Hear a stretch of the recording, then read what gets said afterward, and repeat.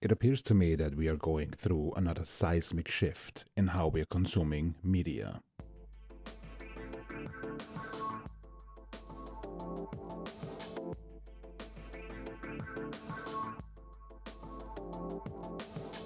Hey, it's Michael. This is the human condition. You know, it occurred to me that the media consumption is shifting again. Not too long ago, we were all about short form content, instant gratification, Instagramming it, right? Getting it quick to our fingertips and making sure that we have a mini story to tell or a picture to point at for those who we think are interested in similar or the same content as we are. However, it seems that the narrative is shifting. So here's the interesting idea. When you think through time, if you will, through the history of human development, we have developed through telling stories, not just from a Darwinian type of evolutionary development, but how we developed a society, we developed through telling stories. Now, we painted on caves and we told stories by putting little stick figures on the wall and show that they killed a buffalo or built a house or interacted with one another, and it told a story. Now, granted, the story was left to the interpretation of those who actually looked at the wall and then decided, okay, this is what I'm perceiving. And that's all good and fine. The idea behind it is that they created their own narrative, talked to somebody else, and the story was perpetuated. This has sort of changed, obviously, over thousands of years. We have started to tell longer stories. We started to converse. Gutenberg started to print the Bible. We were actually able then to take the written word, the long form word, and standardize it by printing it. The invention of the book. Fast forward, even more years now.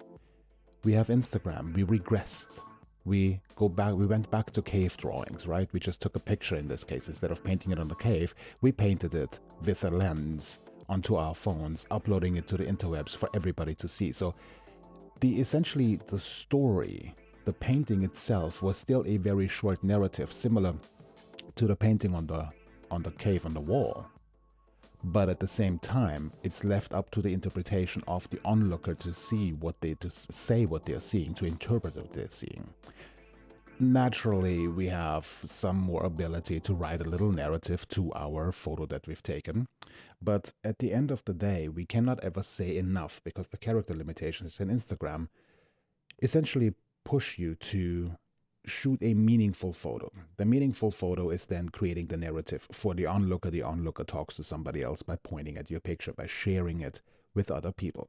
So far so good. None of this is news to you, particularly when you look behind the scenes, so to speak, of your consumption of any kind of picture content, Instagram content, any kind of content that essentially does not go into long form. But now is the change. Here's the shift. The shift, in part, comes through podcasting. Just a couple of years ago, 5, 10, 15 years ago, in the realm of our lives, that's a short span of time. Just a few years ago, Joe Rogan's long-form podcasts would have been absolutely unthinkable. He routinely goes over 2.5, sometimes into the 3-hour mark. I think 3 hours, so to speak, is his cap, if you will. I don't know if that's an artificially introduced cap or if he just runs out of things to talk about. But phenomenal stuff. It's just long form of him talking to other people.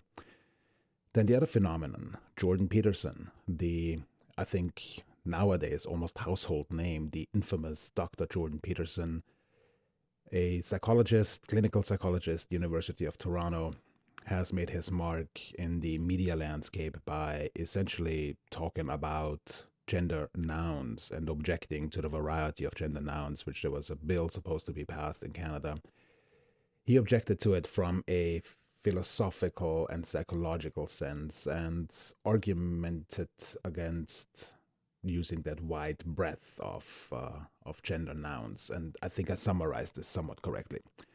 This threw him into somewhat of a bad boy, antagonist realm of things, of perceptions. However, what's easily forgotten is that the man has an arsenal of verbiage at hand and the necessary education to boot that he will go basically toe-to-toe with anyone who wants to have an intellectual discussion. And therein lies the interesting perception now and finding, if you will, that the discussions that Jordan Peterson puts forth are usually cut short by the interviewer, so anywhere in the 20 to 30 minute realm, because that's the only time that they have on networks, even in the longest form. Usually networks go even shorter in the minute mark based on the availability of airtime.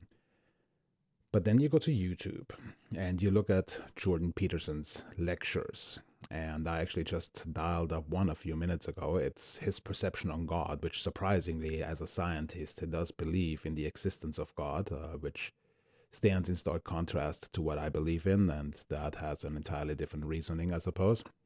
I'm not going to go into a lot of details as to why he believes in God, and I'm also not going to go into a lot of detail as to why I do not. We are at odds on this, and I'm pretty sure that any conversation with Jordan Peterson, I would look intellectually rather naked and inept, but that's okay. He's leaps and bounds ahead of me. But what's interesting is, and the point that I'm trying to make here is that his lecture on God is 2 hours and 3 minutes uploaded to YouTube.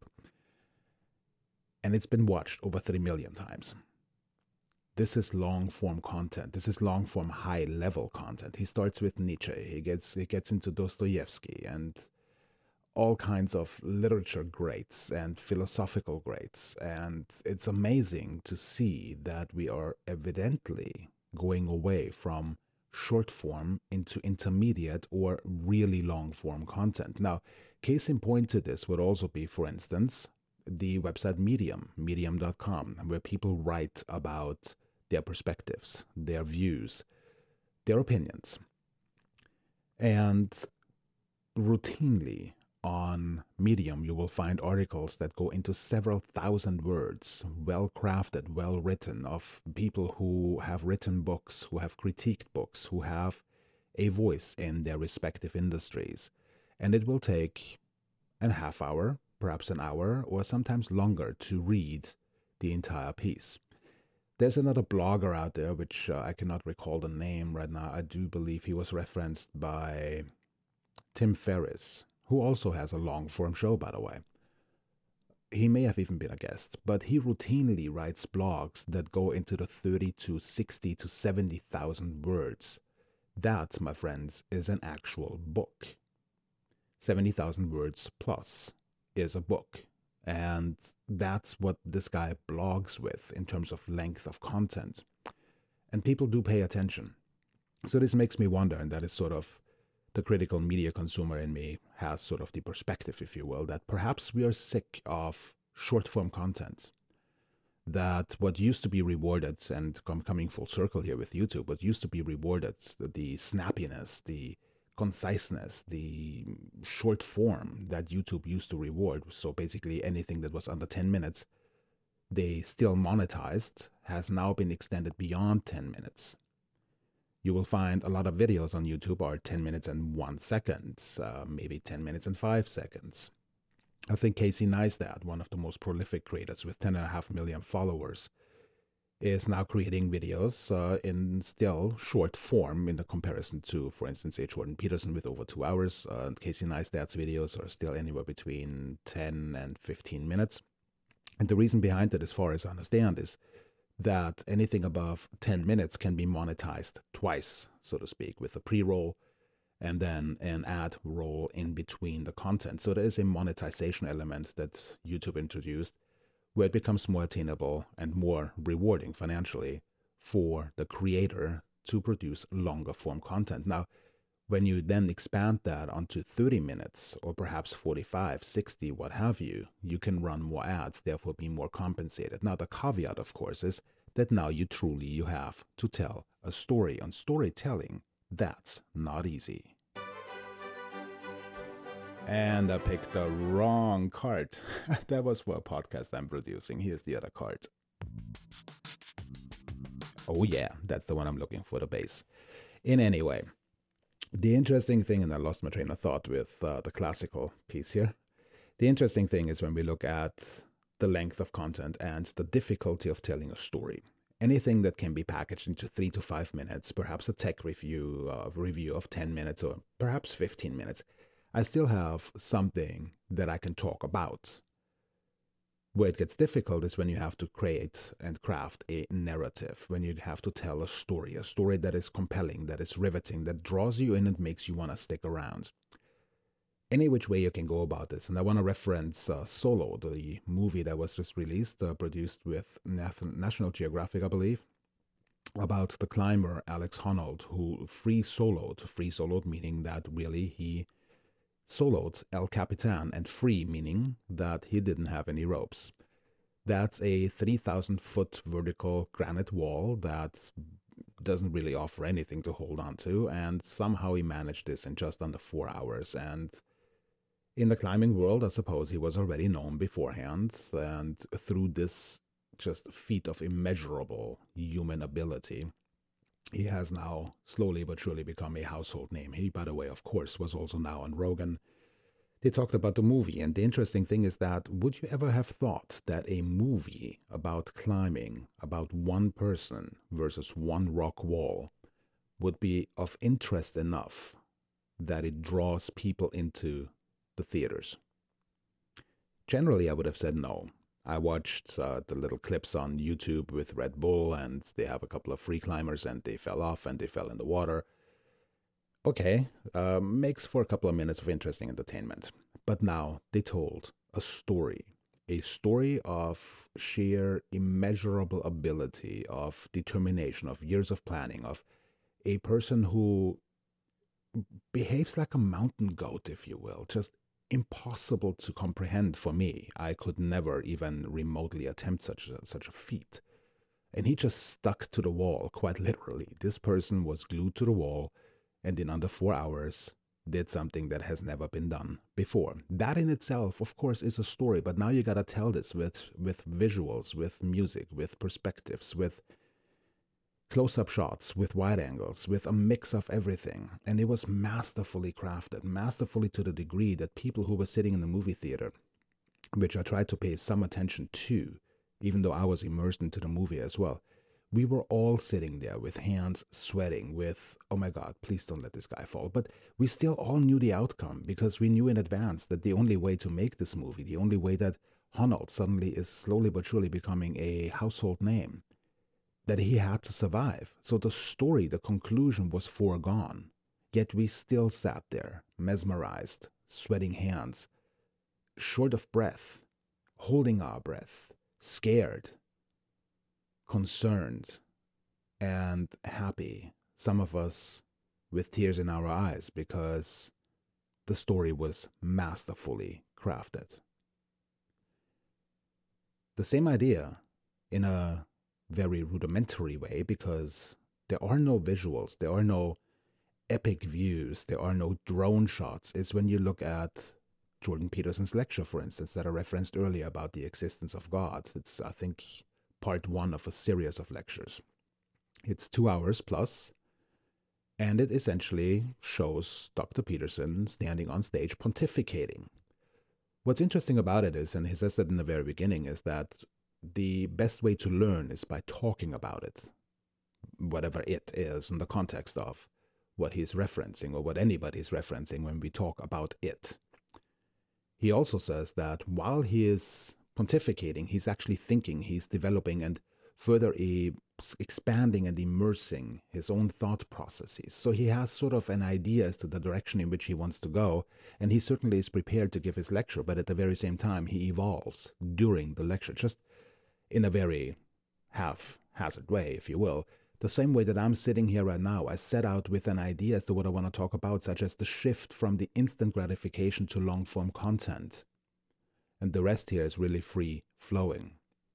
Under normal circumstances, I may have some data points to present, but today is not such a day. Today is just really a stream of consciousness with a topic at hand. I'm telling some form of story. Whether it's interesting enough to still have you with me, I don't know. I can only tell you that this is what I'm thinking right now about the shift, the gravitas, if you will, from short-form instant gratification to long-form immersion storytelling, becoming intellectually riveting to the point to which I know and want to know that I can make you think. Because therein lies the crux. Over the last, I would say, 10 years, perhaps 15 years, give or take, with the advent of the immersion of social media, we want to get content, or wanted, perhaps, to get content fast, to be able to check in and check out within lightning speed at the tip of our fingers, and we wanted to move on. Instant, fast service, instant gratification, instant gramming, wherein, I suppose, the idea of the name resides or comes from. This narrative has shifted.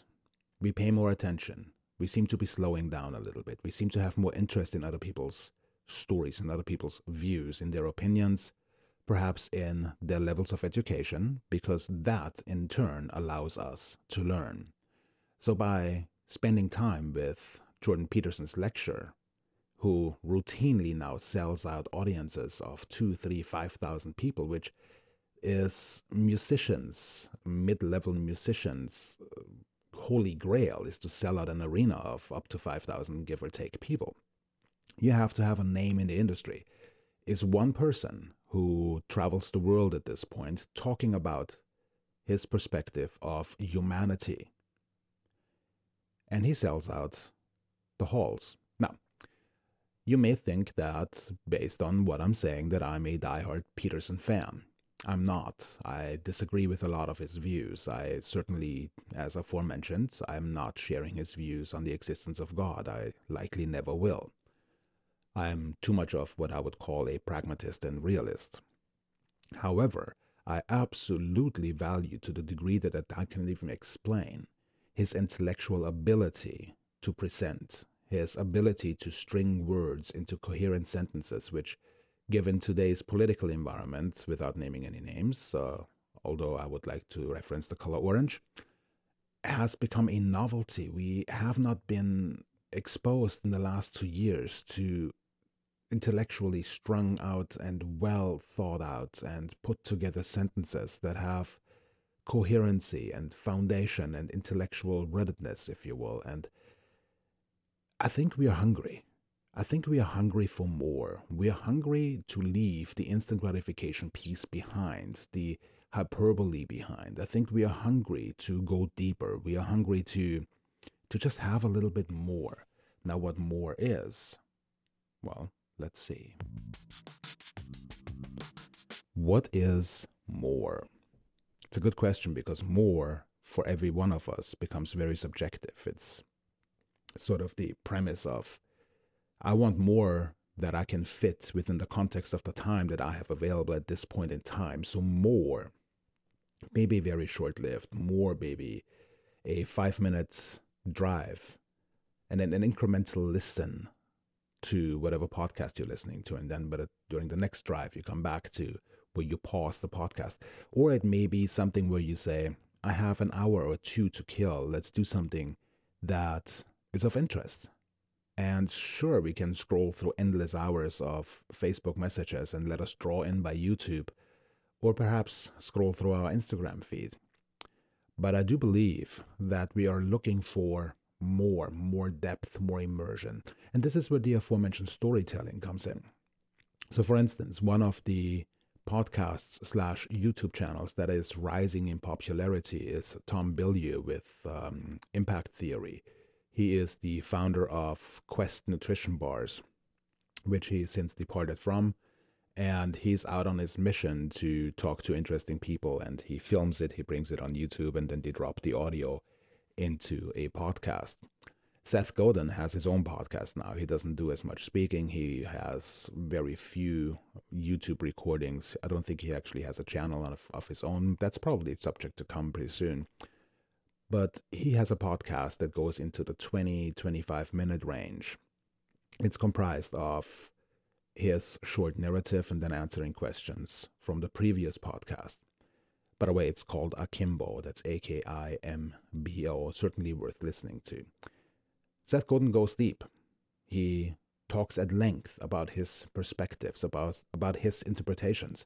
Not all of what he says is true, but it's true to him, and that's what matters because that's how he crafts the story. The same goes for Adam Grant, Dr. Adam Grant, the, I would say, infamous organizational psychologist out of the Wharton School of Business. He talks about organizational psychology through work life, which is, by the way, a TEDx or a TED sponsored and supported podcast.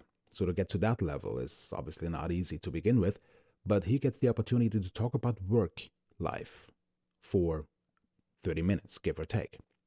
Long form content that is of interest, content that tells a story, and content that is deeper than anything we've come across in the last, I would say, probably 15 years, give or take.